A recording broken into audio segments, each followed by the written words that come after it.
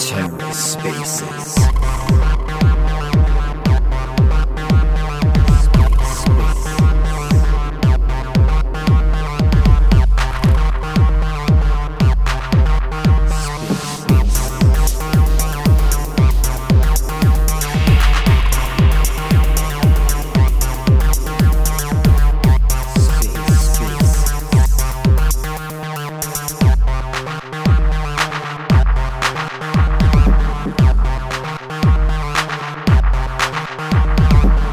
Hello and welcome to The Ether. Today is Tuesday, February 21st, 2023.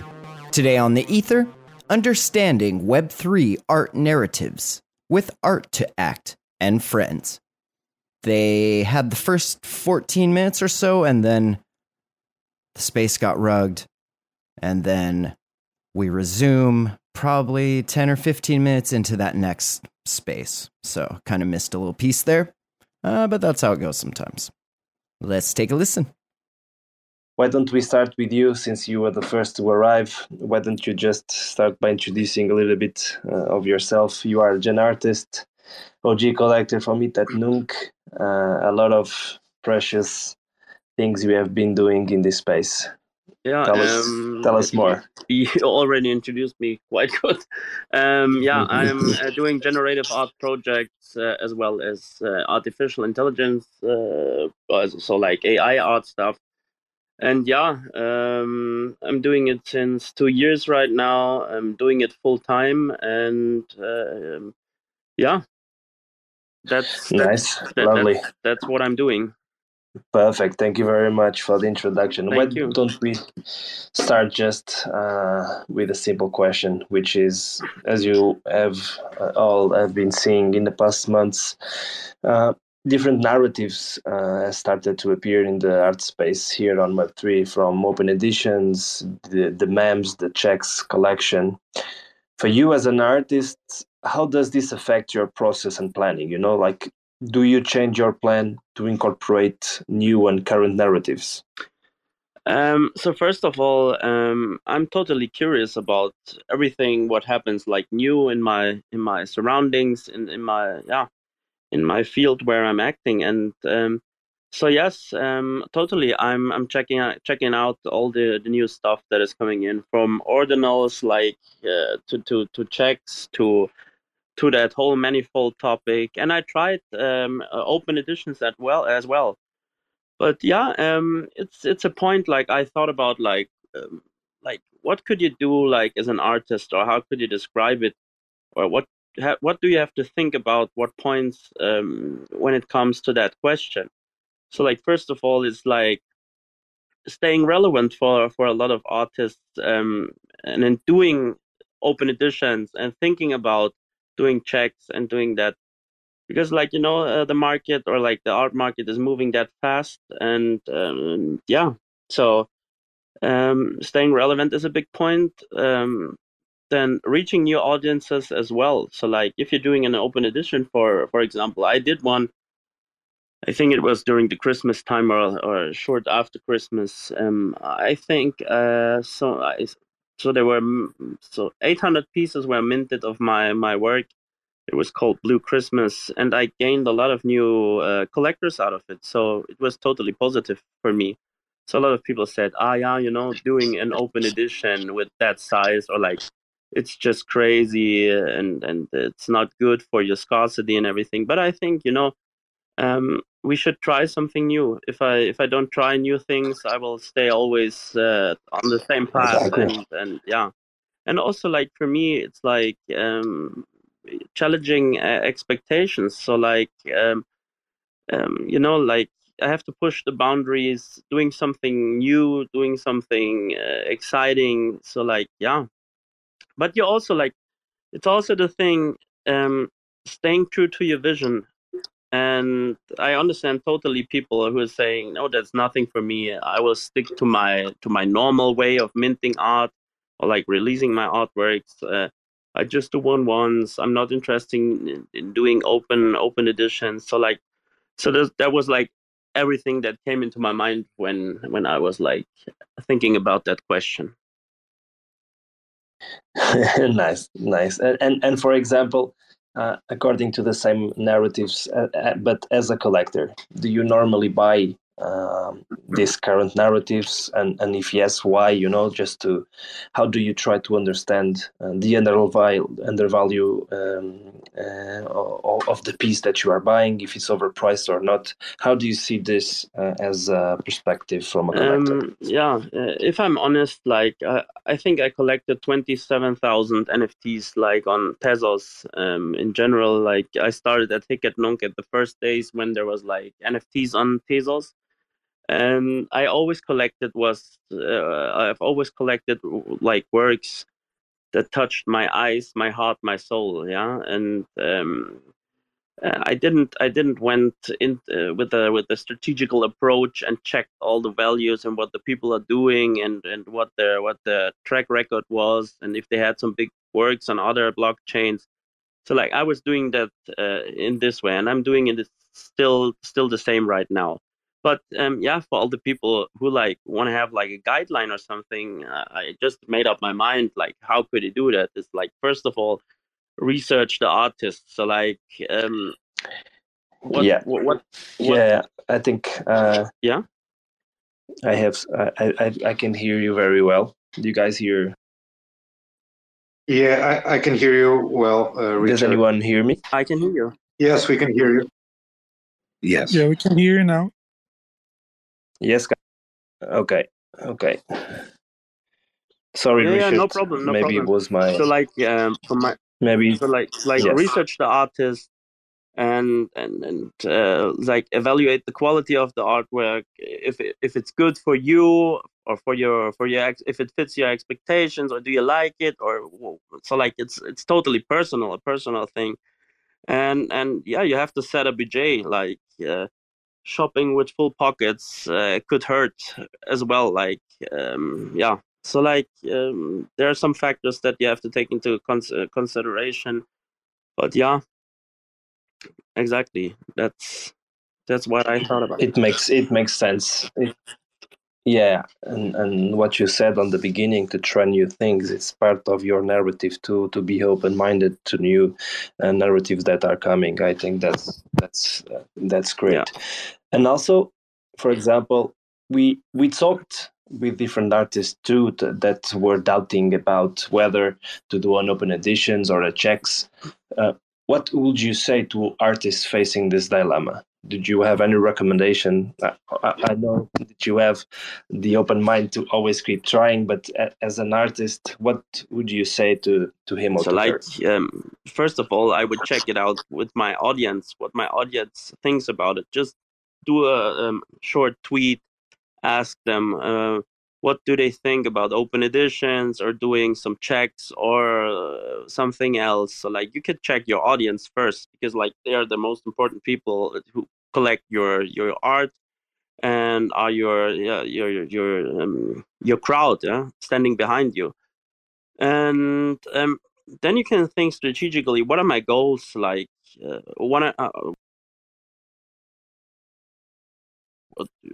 do I want to reach a wider audience? Do I want to be more serious? Like, don't do open editions. Like do minor editions to be like more special or exclusive.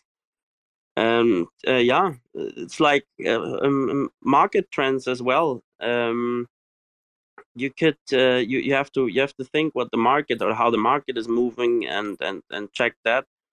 And then first, so like at last, it's like the personal preference. Like it's your own decision what you want to do, and yeah, you have to decide. You have to take that into consideration as well, beside the other arguments that I just said.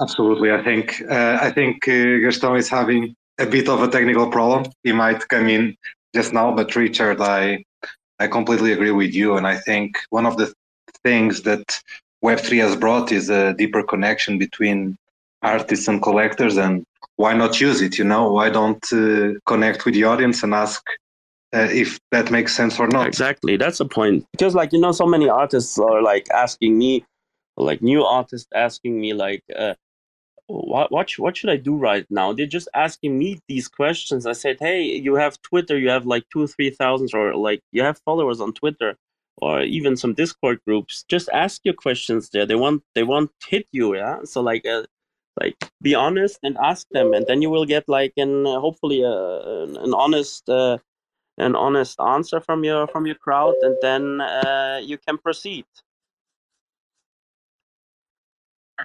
Absolutely, absolutely, absolutely. Thank you so much, Richard, for your intervention. Of course, feel free to, if any of the other questions we make to any of the speakers, feel free to jump in and share your opinion as well. Thank you very much for giving me the time. Thank you, thank you. Ian, can we go with you? How are you doing? Oh, I'm doing much better than last week. Like Richard, I had a bit of a flu, but I've chased it mostly out the door now. Thank you very much. It's been interesting to hear Richard speak about the trends in that. Definitely a few points that resonate and that I'd like to touch on or expand on. But yeah, it's a pleasure to be here today. No, absolutely. And if you feel that there is something that you want to jump in and talk about, then we can maybe do some of the other questions. You know. Okay, I cannot listen to Ian. Oh, sorry, that was my fault. It was. Can you hear me now? Yes, I can hear you perfectly. Very good. It was very interesting to me. I was very happy to hear the evolution of what Richard was saying, initially speaking about observing what trends are happening in the space. I was a little bit unsure of where that was going to lead, but then to hear the conversation come around to not being afraid to try new things and remaining true to your vision, that's really what cemented it for me, because I think for an artist it can really be a difficult task trying to chase trends. Because generally by the time a trend becomes apparent, the momentum which fueled it, it's often difficult to latch onto it as it's moving, rather than being one of the ones that was creating the trend in the first place. It can be like a And right here is where the space crashed, and then we will resume on the next space here. Have the bankroll to purchase something that's really expensive for most people doesn't mean that they know what good art is, or it doesn't also mean that they should be able to tell you or dictate what you should do with your art or how you price your things. Getting input is a good thing. Getting perspective is a good thing. It's not that you shouldn't listen to people, and also some people have been here for a while, so they understand certain things that you may not, if someone's a new artist, right? So, I think taking all things as they are is important. And it's not, when you start focusing on sales, when you start focusing on, numbers and that sort of thing, I think a lot of artists kind of lose the plot. You're out here to express yourself and to build a portfolio of work and to hone your craft and become better and better and better as a creative person. That's the journey. The sales and everything else, in my mind, is a byproduct. And I think I could be, someone could debate me on that, which is completely fine. And I'm not like completely hard set on it, but I think there has to be balance in all things. And that's sort of how I look at it. I completely understand. Artemort, you wanted to intervene here. Go for it. I didn't mean to cut you off, Black. Just adding to that and just perhaps putting in perspective to what I've seen in the traditional art world is that I feel like in NFT, collectors has much more leverage than they should have over artists.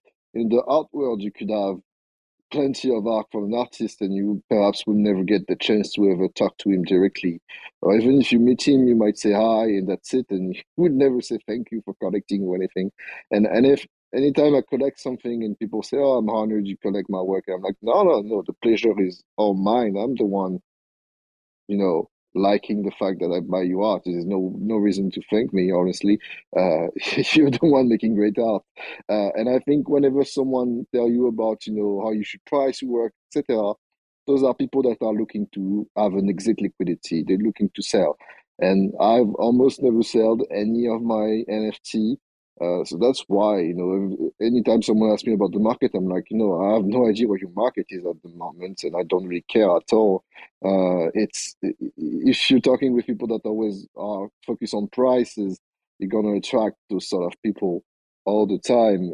And those person are not long-term collectors. My strategy always been like at 10 years on NFT.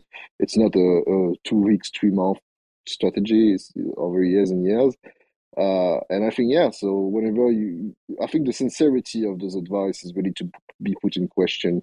Whenever someone tells you that, what is at stake for them? I think it's the most important question. Go ahead, Black. I see you. Yeah, and absolutely. So I want to amplify that 1,000 times. So I think that one of the challenges is there's two different facets that are happening here, where you have one path is artists creating things and creating art, like pieces of work that are the equivalent of creating posters or prints or things of that nature, where like people like them and they want to hang them in their house and they want to do whatever. But we don't have that type of environment in Web3. Like, that's not what's happening. So then the other side of it is the traditional art world, where there's a lot of money involved and there's a lot of influence involved. And, oh, you were at this auction house or you were collected by this person, that must mean your work is valuable. And there's that type of logic that's being played in at a completely different level, where a lot of people are out here, hustling JPEGs and trying to sell things for 5 Tezos or something just because they want / need to make a sale. And the problem is that I think when it comes to, it's ironic that this would be part of the conversation, because I talked about this yesterday and I also kind of tweeted about it yesterday as well. But I think that one of the challenges is that artists are selling themselves short in this space just to sell something. And they're not necessarily building value into their work. And for me, I definitely understand how that feels, because I've gone through that journey myself while in this space. Was like, oh, you want to make sales? What should I price it at? What's the right price? And what are my peers and people that are doing things like me pricing what they have at? But the thing is like, not everyone is coming into this brand new. Some people, like some artists, like, Ian mentioned like Sam Spratt earlier, and other people who have been in the creative field, artists, professional creative fields and careers for a very long time. And coming into this space, just because if you have a smaller account, or if you haven't been collected, or you're just first getting onto some of these other blockchains and you're trying to just make sales, like that's a really quick way to devalue yourself and to devalue your work, where your experience and your level of execution, of expression and things of that nature are able to be at a high tier. And just because you may be new, or just because you want to make a sale, isn't necessarily a reason to have a low price point. And I also think that when collectors are talking to you, or even if after you do make some sales, I've had almost every collector that I've had a conversation with, I think a lot of it's very much so relationship building and building rapport. I've been in sales and BD for a really long time. Like, I understand how to do that and how communications operate. Like, I get that side of it. And it's very, very, very similar to that. But the thing is, and that's a good thing, there's nothing wrong with that. But the thing is that I have had different input from almost every single person who has purchased my work, has given me different input. And it's like, for starters, like, their opinion is valid. There's nothing wrong with that. But at the same time, it also doesn't mean that that's the truth either. You as an artist have to operate under what you believe is one, valuable for your work, two, accurate to what you're trying to achieve, and three, takes you one more step down the path that you're trying to go. And looking backwards at what collectors have said to you, or trying to devalue your work just to make a sale, I can tell you, if you think something is worth $1,000 but you sell it for $100, you will not feel any sense of fulfillment from that whatsoever. I can tell you, like, it's not going to happen. And so I think, like, the way that you operate as an artist in this space, like, you have to do you also have to have some relativistic understanding and perspective on where you sit with other people as well. It's important to know yourself, to know what your value is. It's not, there's no special formula for it, but there is a matter of perspective you have to have too. And I think that that's important as well. You have to take things into consideration, but what one person says about the price of your work, or where you're at, or how you're minting, or how many editions, or whatever, is not the holy grail. And a lot of this stuff with open editions and things like that are just facilitation devices. They're not, they don't really, in my opinion, they're not, that a lot of people look like, oh, I'm going to do an open edition now, and that somehow changes your work. That doesn't make any sense to me. It's your work first and foremost. That's what matters more than anything else. Prices, editions, these different mechanics, sales, collectors are all secondary. Those are all secondary things. You have to bring it with your work and what you're trying to achieve first and foremost above anything and all else. And then after that, those other things can start to play a factor. Yeah, and I think as well that, in the traditional art world, there's so many ways to have a successful career beyond making sales. Like, I know some artists that are in some of the biggest museum collection, I've shown across the world, exhibited across the world, and yet they don't really sell in gallery at all. They make a living out of an artist, but don't really make a living of the collectors. They get public support, they get support from institution, and that's where the career is at. The problem is with NFT is that people only measure of success is their sales and their floor. And perhaps that's because that's the only on-chain thing we can track.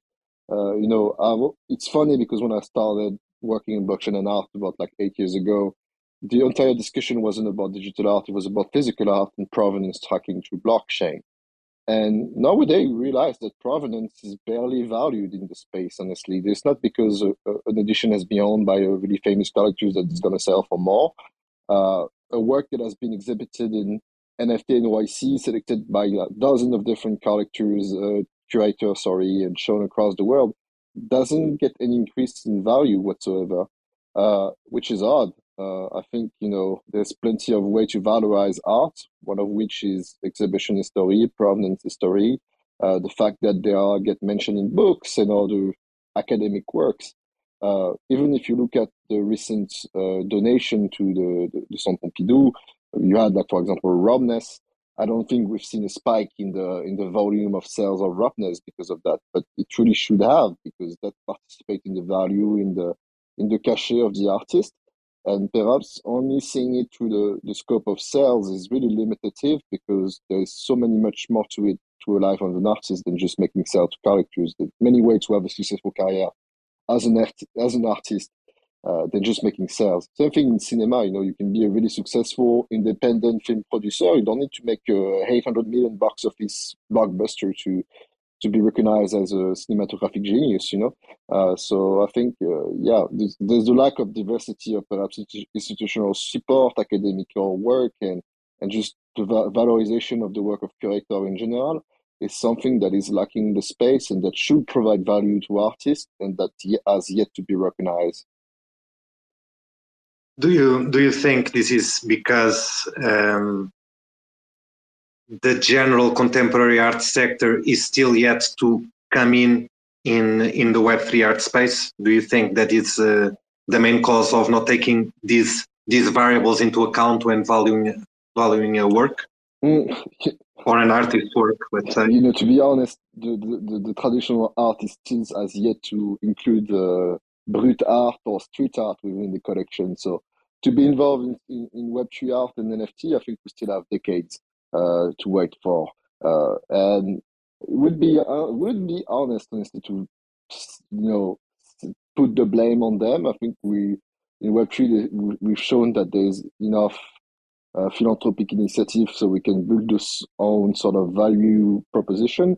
But I think it has innately to do with just the fact that those information are not trackable on chain, and that people value the on-chain aspect because that's why the blockchain is here. That's the value proposition it offers. So the only thing we can track is sales. So it's perhaps only logical that this is the only things people value in terms of data. But even when I do estimate for works I put up in auction, I don't only consider, quantitative factors. I also consider qualitative factors. And I think those qualitative factors are, they need to be on chain, perhaps to resonate with the collector base that operate in NFT. We can see it sometimes with PFP and collectibles when they announce, partnership with big brands, etc. None of this is on chain, of course, and it gets valued, and it should be. I think it's just a matter of, perhaps academical work is yet to be recognized in the space, and people are more to just overly positive and say, "Oh, this is great," and don't have really any argument of why that is great or not. So it's not about gatekeeping, but it's more about just elevating perhaps the debate into something that is more intellectual and just, seeing things beyond the scope of sales. And perhaps if there is more residency from Web3 projects starting out, perhaps if there is more, curator that can earn a living in the space. I've worked in many events that sold tickets for several $1,000s. And they would act all surprised and even offended whenever I asked them to be paid for my curation, or just even to finance the production of the asset for the show, with the argument of them offering visibility, which is a lot of bullshit. So I think it's just about paying, making so that people that does this heavy lifting of Right Click Sevas, for example, the magazine that does amazing article, all those news outlets need to be more recognized and have perhaps more influence, and they do in the traditional art world. Characters have much less influence in the traditional art world that they have in NFT. Publish specialist press, museum, even more regional things. They have a lot of influence, and those players don't really exist in the Web3. And I don't think we should expect them to come from the trad art into Web3. I think we should just make them ourselves and value those, to their worth, honestly. That makes sense. Very, very, very interesting points. Ian, you wanted to talk, to say something. I just caught you, but let me know if you still. Sure. I was really appreciating all of the wisdom that was being shared, and when it comes to, I simply wanted to add that with collectors and that. And the evolution of the space and the valuation of pieces in the space. What Arthur Moore had to say is, and Black, it's really on point. Collectors, we can offer individual opinions on things, but when it comes to predicting what will succeed in the space, I was happy to hear the mention of cinema, because there's a really pertinent quote in Hollywood that's decades old that relates to predicting the potential success of a movie that's about to come out. And that quote is, "Nobody knows anything." When it comes to, because you can have a blockbuster hit from an indie film, and you can have a flop that cost $100 million to produce. And the complexities of what story arc is in the public domain about an artist or a movie, what population is interested in and aware of them, who's invested in seeing where that goes. There are too many too many variables for any single person or even group of people to be able to predict how is something going to do. And so this is why it is sure, by following a model that has worked more often than not, some people may be able to emulate more often than not the kind of outcome that was realized with some failures along the way. But really what it boils down to for the artist is, again, the importance of doing what is true to them. Because if they're doing what is true to them and what resonates with them, what speaks to them, then it's not time wasted. Like Black said, the art is the product. It's as well as the journey. And if you're not focused on the art, then what are you doing? Absolutely. Thank you so much, Ian. I think it's now time to introduce Caio from Vivart, which is part of HTC, and they are welcome. Caio, how are you doing? Hi guys, how are you all? Very great discussion here. I just got I think my audio is a bit rugged, but we hear you well. We hear you well. Yeah, I'm listening to it on my computer and also on my phone because I think sometimes. Don't worry at all. At least from our side, we can hear you quite well. Okay, great. Nice to meet you, everyone, and thank you, Tomas and Art2act for the opportunity to join today. It's a pleasure having you here. Can you tell us a bit more about, HTC, and I think we all know a bit the technological power of HTC, but I think it might be quite interesting also to understand the Vivart and how do you see yourself fitting into the current art space. I think we had a great discussion regarding that right now, and it would be very interesting to understand your view coming from a company that, well, it's quite big. Yeah, actually, it's a very interesting point that Artemord was making earlier. And also some of the issues, even I'm not an artist myself, I'm just a community manager, but that's also some of the issues that we face when building up the collection and an NFT collection with the artists, and also building the community here at Vive Arts, because one of the main things, and if I may say also some of the main issues of working a Web2 company is that they might be always asking, oh, how can we predict that this collection would be successful, or how can we predict the results? But even I cannot say I'm an artist, but even for me, it's hard to say, oh, this collection will be successful or this will sell out, because these are some of the results that they seek. But in the end, it's not up to us to predict, but it's really how the market is going to receive it, and even collectors. So I think it's a mix of a lot of different factors that we are still trying to understand until now in this new space that is not so new, but still very, very new for us.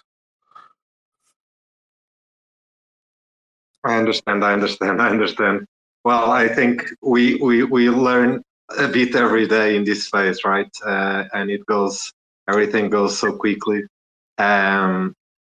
You also work in Vive Arts onboarding Web2 or traditional art market talent, let's say, towards Web3.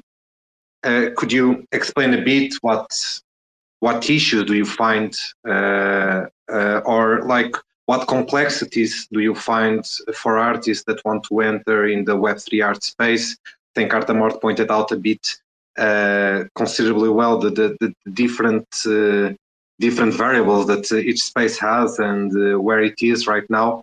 But I wanted to hear your voice. Oh, sorry, I couldn't hear very well from the beginning of your question. Could you help me to repeat? Yeah, of course. Regarding the onboarding artistic talent that is not yet in Web3 towards Web3, I was asking you regarding what complexities do you find that artists deal with, and how you try to mitigate them, let's say. Oh, right.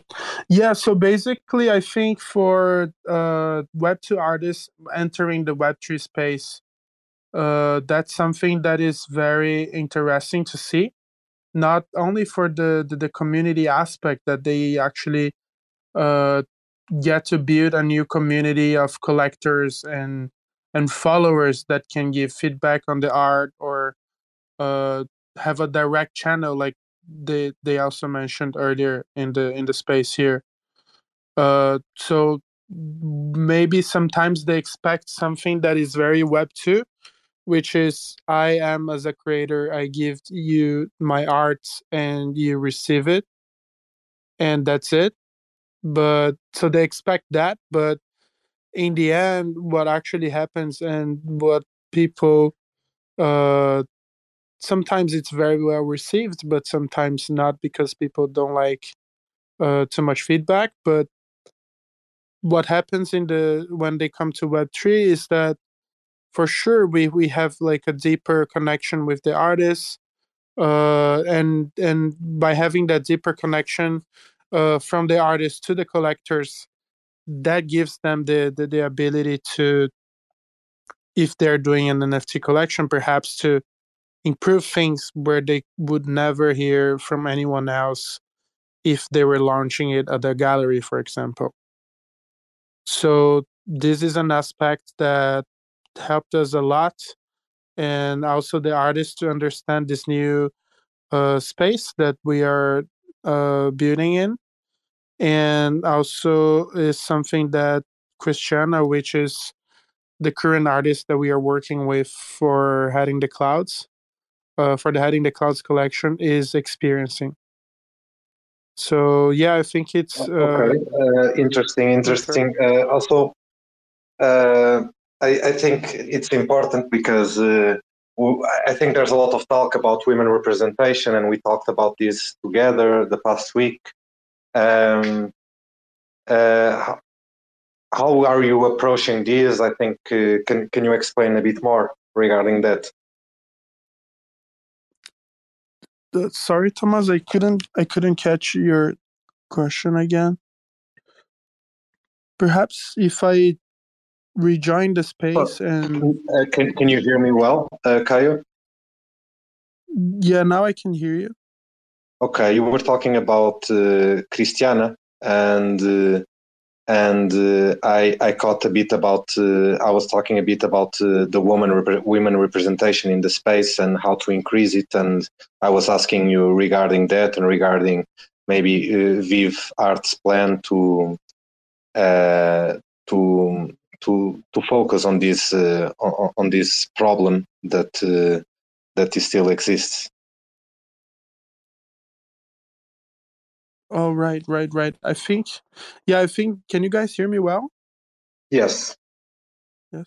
Okay. So yeah, this is also something that I think it's another interesting aspect of building Web3 communities with artists, because we don't only bring it to the narrative, which is the online narrative, but we also bring it to offline, and we expand those collections to exhibitions where they would, for example, uh, uh, try to improve women representation or non-binary artists in the XR industry or the VR industry.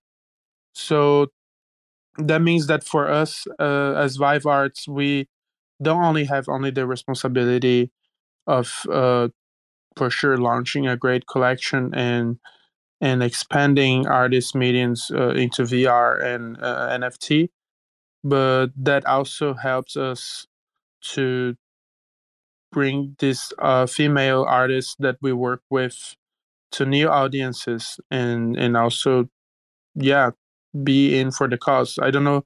I think none of you guys know, but for example, the Vive Arts team, they're all formed by women. I'm the only guy in the team.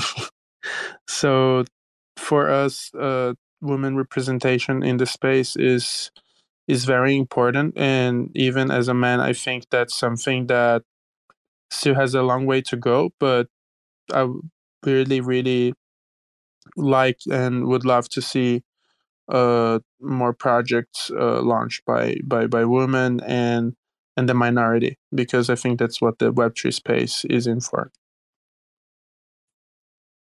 Thank you so much. Thank you so much, Caio. I'm just now, before going to the giveaway that I will let you explain, Caio, I'm just going to give room to Ella, because there was a request. I just wanted to give voice to all speakers before approving it. And Ella, you are a speaker now. Did you have a question? Do you want to share something with us? You are muted, but you can speak whenever. Well, that's really kind of you. I've been enjoying the conversation so much, and I saw a few faces in here that are obviously friends. So I thought, well, I've got to jump up and join in, right? Fascinating conversation and lovely to hear from you. Really interesting to get the perspective from Art2act as well. I put my hand up originally when we were talking about trends and that tension between, you know, wanting to do something that connects with the audience around you, that sort of fits in with this kind of collective enterprise we've got going on here, and being true to yourself. I think Black covered it really, really well. You have absolutely got to focus on making your art that says something that you want to say. Now, we've all faced artistic block. I'm kind of going through it today, for example. I'm like, I cannot say what I want to say. I'm getting frustrated. Let's go on a space. And that temptation to jump on a trend, I think it's very, very understandable. I think it often comes from a good place. A lot of people in the space do just jump in because they want to make a quick buck. And okay, fair enough. They're trying to feed their families, whatever. But I think there's more to it than that. I think sometimes when people jump into these trends, it's a feeling like you need to connect with what's going on around you. Certainly, I've been making art my whole life. I'm in my late 30s. But in the last couple of years, this space has given us the opportunity to connect with like-minded people all around the world and be part of a real community. In a very kind of immediate way, we can talk every day, we can share work, we can share feedback, we can see other people's work in a way that we simply couldn't do before social media. So I think some of this trend-based behavior is actually very understandable. And in some ways, I think it's healthy as long as you don't let it dominate your own narrative, because it's good to connect with other people. It's good to reflect the world that's around you. And part of that is social media. Now, I say that as someone who really has stayed away from a lot of trends. Like, for example, I made a statement, I'd never do Pepe. And that kind of taps into another side of the space, which is meme culture. Meme culture is obviously very, very important. And I totally kind of get why people want to do it. Personally, it's not for me, but it kind of makes sense. It's about being part of something together. So anyway, I'm sorry for rambling on. Fascinating conversation, and I totally need to get to some more of your spaces. Thank you so much for letting me up. No, pleasure having you. And no ramble. You were very concise and very, very interesting. Black, go for it. Ella, it's always a pleasure hearing your voice. I think it's really interesting. Something I kind of wanted to step back towards was something that Art2act was talking about in terms of, the NFT side is not the only thing that you can do.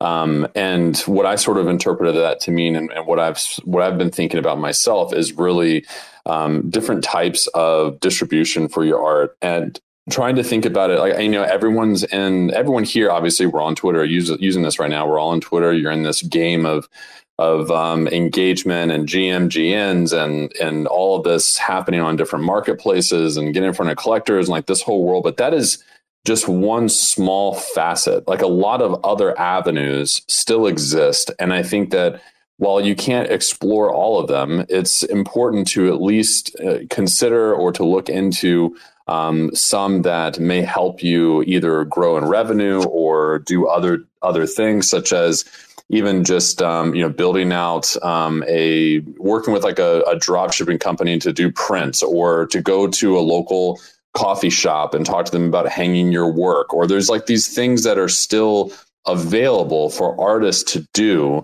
that are not just in this space alone. And I think that we kind of lose ourselves in this space really often and get lost in a lot of these mechanics and all these different things and burning and open editions and whatever's happening, whatever the topic du jour is.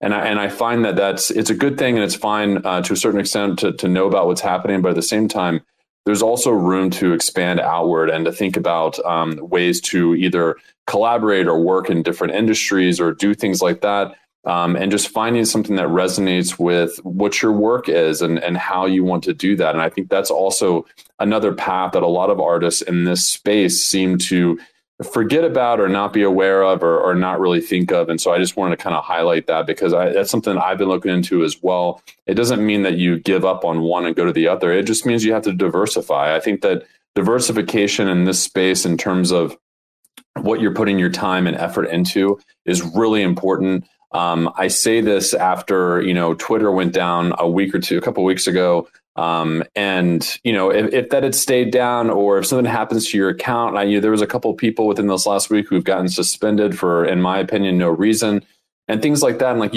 you put a lot of effort into this space. I know I do.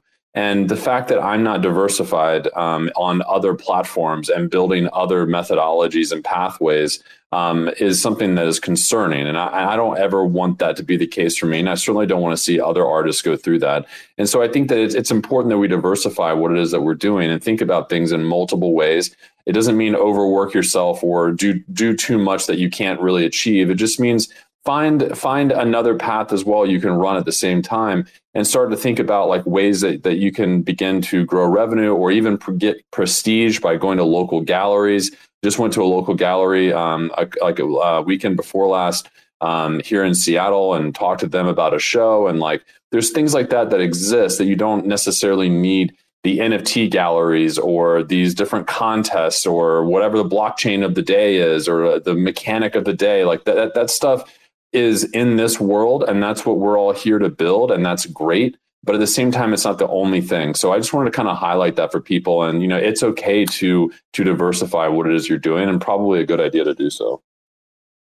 Absolutely. I completely agree with you, Black, here, because also I think this space has a lot of speed, a lot of information coming every second, and this generates a lot of noise, that can confuse us, and think that this is the only in Spain we have this expression, the only Coca-Cola in the desert, and it's not. There are different paths and there are different things that we can do, and we should acknowledge that. I think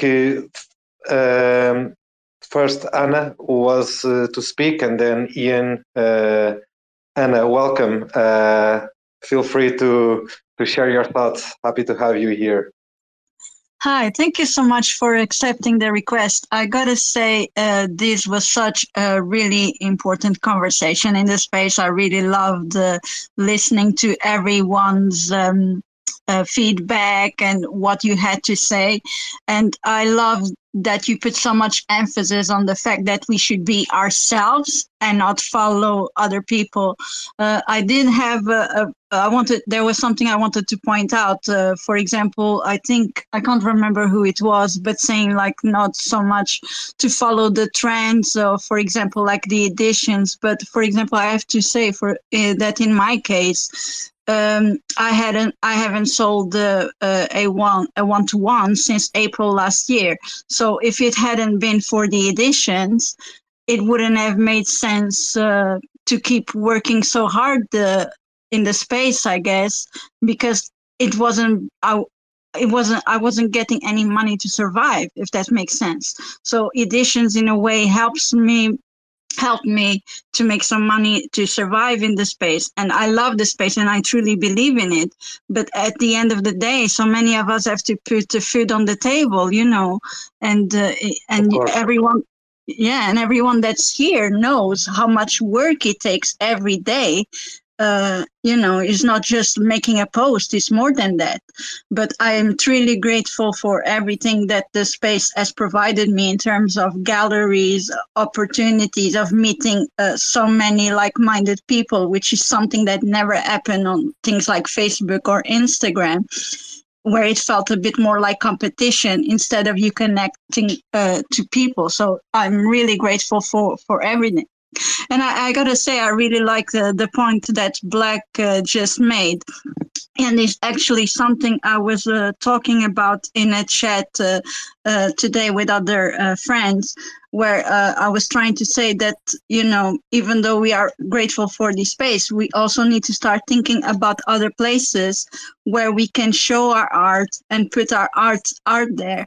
And this is something based on what someone said to me a few weeks ago, where I think it's the saying goes like, don't put all your eggs in one basket. Please correct me if I'm wrong, but try to diversify where you show your art. And I think this is what so many of us need to start doing, because I can see so many artists are leaving the space because they are so overwhelmed and feel like they're not being seen, they are invisible. But I think the key is to be here, but also in other places. We can't just be focused on one single thing, because it really drags our mental health just gets a bit depleted, right? If you're doing the same thing 24/7, your mental health is not going to be the same. So try to put your focus on other things. Start even getting out of Twitter. That would be my biggest advice. But I really love this conversation, everything that you guys said, from scarcity and, just following our art. Those are things that I truly believe. And sometimes that we forget. We forget that we should be doing ourselves, because our art is our expression of our souls and no one else's. Thank you so much. Thank you, Anna. Thank you. I think you were on point, and I do think that is very relevant what you said. Ian, you wanted to add something. Yes, thank you very much. What Anna had to say is really on point. The reality is that so many artists in the space, they, whether it is that they're in the epicenter of things that are happening with the humanitarian crises in Turkey or Syria, and that art sale is what's helping them get back on their feet, or whether they're elsewhere in the world and it's putting food on the table or keeping the lights on. These are the things that are unquestionably strong motivators for many people in this space. And the nature of this platform being one of the main spaces in which we communicate, it can take a toll on mental health and emotional health. And so what Ella was saying is of paramount importance. If there's something that speaks to you, a movement that's happening, and your engagement with that is uplifting to you and building that connection and that sense of community, that really, you just do it. If it's boosting your mental health, to engage with peers in that way, reach out and connect with others here. And at the same time, if too much time here is taking its toll, definitely you need to step away and stop the equivalent of the artist or collectors, the Web3 equivalent of doom scrolling and just going through an endless string of, going deeper and deeper into the plethora of rabbit holes that can be found here, because there are more than any one of us could explore in a whole lifetime, I'm sure. And it will take as much time as we throw at it. And so it's important that we preserve some of that time for ourselves, so that we don't entirely deplete ourselves. And that can involve, as Anna and Black have said, having your toe in many waters, not having all the eggs in one basket, and focusing on things that feed the soul. Yes, in the space with community and connectivity, but also outside of the space, and metaphorically and literally touching grass. Absolutely. I think we also, we tend to get a bit tunnel vision when being in the space, and when comparing ourselves to an artist or someone that made it, let's say, and without really knowing beyond Twitter all other endeavors and all other paths that took this person to this place. And I think this is something that we have to take into consideration as well. Black, go for it. I'm just going to say, I suggest that I see Chun-Li requesting, we should definitely let her up. She is always super high value, and I think this would be a great addition to the conversation. And also, just to throw this out here, I do have a hard stop at the top of the hour, so just to throw that out there. Okay. I just invited. Okay, Con, you are here to speak. Welcome. Happy to have you here. Black. Okay, I think you're referring to me. My name's actually Chun-Li. But okay, coincidence. Sorry. No, it's fine. There's a lot of people calls me by this coin. That's fine. Okay, I actually requested to come out here because of what you said about needing to diversify and not just rely totally on Web3 income. And that actually I do have to agree with you. But also you have to ask yourself, what is it that you're looking for? For me, I'm just here for fun. So, but if you're here for income, you have to actually look at the bigger picture. You have to follow what market trends, not say market trends, market news, what's going on in the wider world. Because, if people are not making money from the trading side, no one's going to spend money on the art over here. So you have to really be aware of this. And also, you have to be more careful about when to release one-to-ones or editions. For example, before the gas hike, editions were doing really great, right? But look at the gas prices right now. It's crazy. Who would buy editions right now unless you are really a household name where people say, oh, I have to get one no matter what. But if you're not, just think about maybe put more effort into doing a premium work. And, because sometimes selling one of those could cover whatever you could do by selling editions. But that's that. We want to talk about what Black was saying about putting stuff up in your local galleries, in cafes, wherever. But the thing is, that's always been done by a lot of artists, even before there was Web3. But over here, because you're connected to the wider world, you can think about maybe partnering with another artist, to get work shown in that your friend's city instead. Getting your friend to show in your city, and do exchanges like this. You can do a whole network of stuff like this. It's more fun anyway. What else you can do is, of course, if you have already made a tidy sum from this in the previous year, think about setting up your own shows. Hey, why not? I know you can look at or even the traditional art shows. I've been looking at, let's say, the Swiss Expo right now, and I'm really thinking, okay, if I were to rent a booth right there, or what they call a box, how can I do it, and with how many artists? Things like that. You can start looking at different shows around the world. Don't just depend on NFT shows, because crypto and blockchain or whatever is just one of the currencies. We can sell your digital art. You can sell digital art anywhere using any currency. But of course, we all here are kind of crazy degens without wanting to be called degens, because we've chosen this ungoverned currency right now. So that's the only difference. This is one of the ways we can sell stuff. Just think about the bigger picture of things. Don't just tie yourself down into NFT marketplace, this and that. Now you can also sell merchandise because I've seen some people doing that already, putting their works as prints on T-shirts, on bags and stuff. Just do wherever. You can just locally or some online shops or whatever. So yeah, so whatever Black has said is I think it's opening a can of worms right there. So anyway, thanks Black and Art2act and guys, everybody. I just want to say that because I need to get out here as well. I got to go to another show.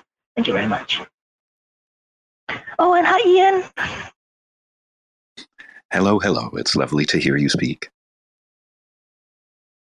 Thank you so much for your voice.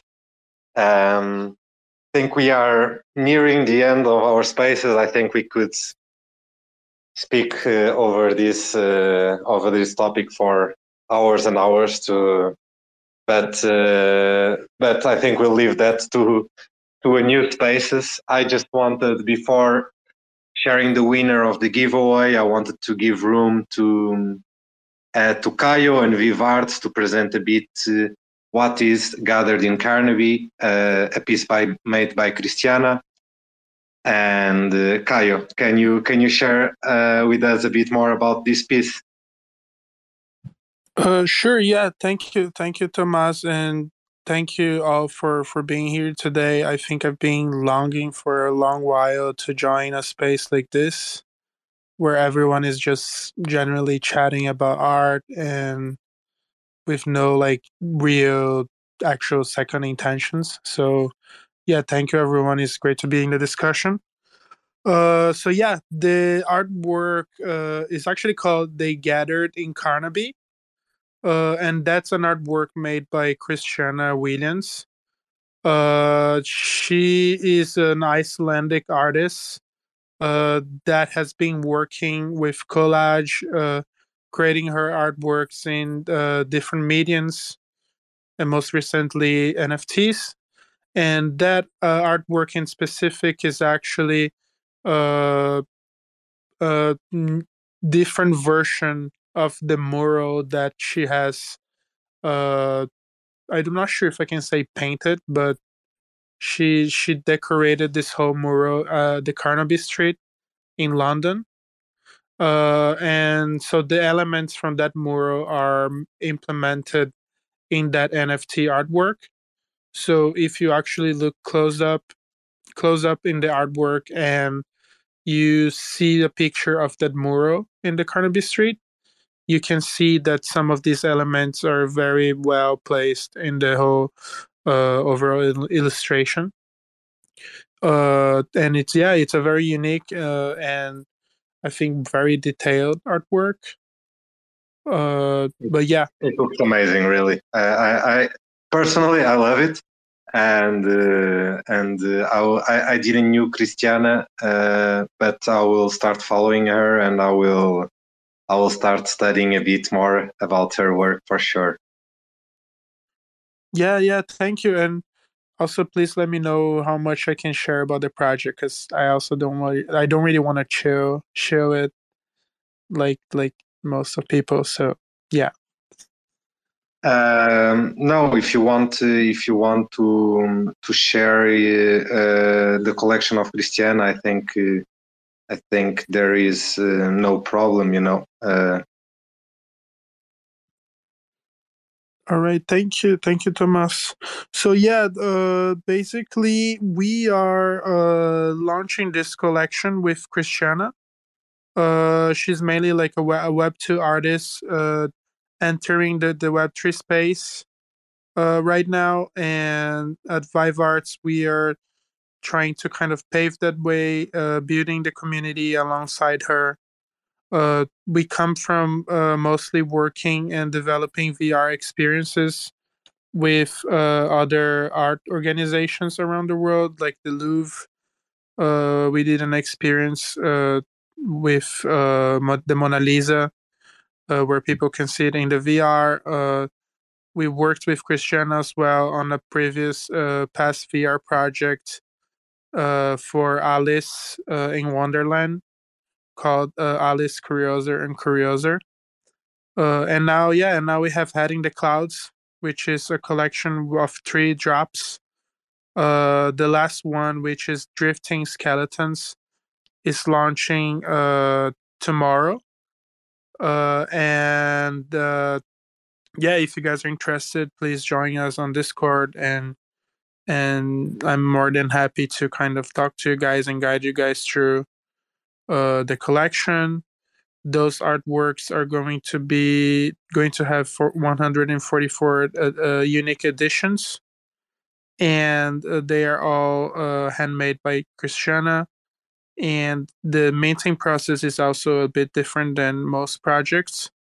When you mint when you try to mint the NFT on the Vive Arts platform, you can spin 2 wheels of chance, and those wheels are going to tell your emotion and personality at the time of the mint.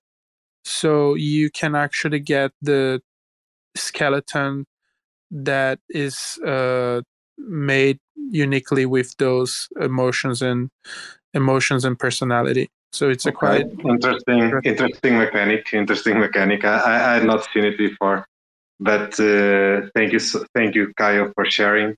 I will take a look to the work of Cristiana for sure, and we have a winner of the giveaway. Paco Sant is the winner. Congratulations! If you want to jump in and talk, just request it. I hope you enjoy the work, and I hope I hope you all enjoyed the spaces. I think it was a very interesting topic. I wanted to thank Black, Ian, Vivarts, Caio, Artemort, everyone that jumped in and spoke and shared their opinion, their voices. I think it's very important. I think it's what makes this space more healthy every day, is all the sharing voices we have here. And thank you very much, everyone. Have a great day, and we see you on the next spaces. Thank you so much. It was a great conversation, as always. Thank you, Black. Thank you. Thank you, guys. Thank you, Caio. Thank you very much. Have a wonderful day, everyone. Thanks for checking out another episode of The Ether. That was Understanding Web3 Art Narratives with Art2act and Friends. Recorded on Tuesday, February 21st, 2023. For TerraSpaces.org, I'm Finn. Thanks for listening. And if you want to keep listening, head on over to TerraSpaces.org/donate and show some support now. Sneaking through back alleys on a little cosplay. Broadway all day, looking like the wrong way. Resuscitating major players in the waiting room. Sifting through the paperwork while I be debating fools. Breaking rules, breaking bad, like we always wait for doom. Slayed a few in my early years off beneath the shrooms. Sitting in the dark, waiting for the daily news to let us know what we should believe as the latest truth. Stay aloof, writing rhymes in the studio. Trying to keep it well lit like filming a movie roll. Sorting through support from your endorsements. Of course, we're tripping balls, handed reports in. The latest proof ain't a way to move, change the view. Just a bunch of peckerheads living in a chicken coop. Picking at the dinner, finger licking like the plate is good. So kick it for a minute, then show me what that thing could do. 2 + 2. Show me what that thing could do. 2 + 2. Show me what that thing could do. 2 + 2. Show me what that thing could do. 2 + 2. Big thinking energy always gets the best of me when I kick it in the lab, messing with new recipes. Gotta mix and match, flip the latch, letting rhythm scratch. Dope shit, spitting facts with my vision smashed. Big trip aristocrats, dishing out a list of trash. Missing wisdom, this fish is too big to catch. Better let the missus know where you hid the stash. Watch your next step, bro, before you hit the traps. Walking on eggshells, tripping over landmines. And I'm about done dealing with these damn lies. Man, I'm looking at this planet like a franchise. Chastised into digging holes in the back nine. The latest proof ain't a way to move, change the view. Just a bunch of peckerheads living in a chicken coop. Picking at the dinner, finger licking like the plate is good. So kick it for a minute, then show me what that thing could do. 2 + 2. Show me what that thing could do. 2 + 2. Show me what that thing could do. 2 + 2. Show me what that thing could do. 2 + 2.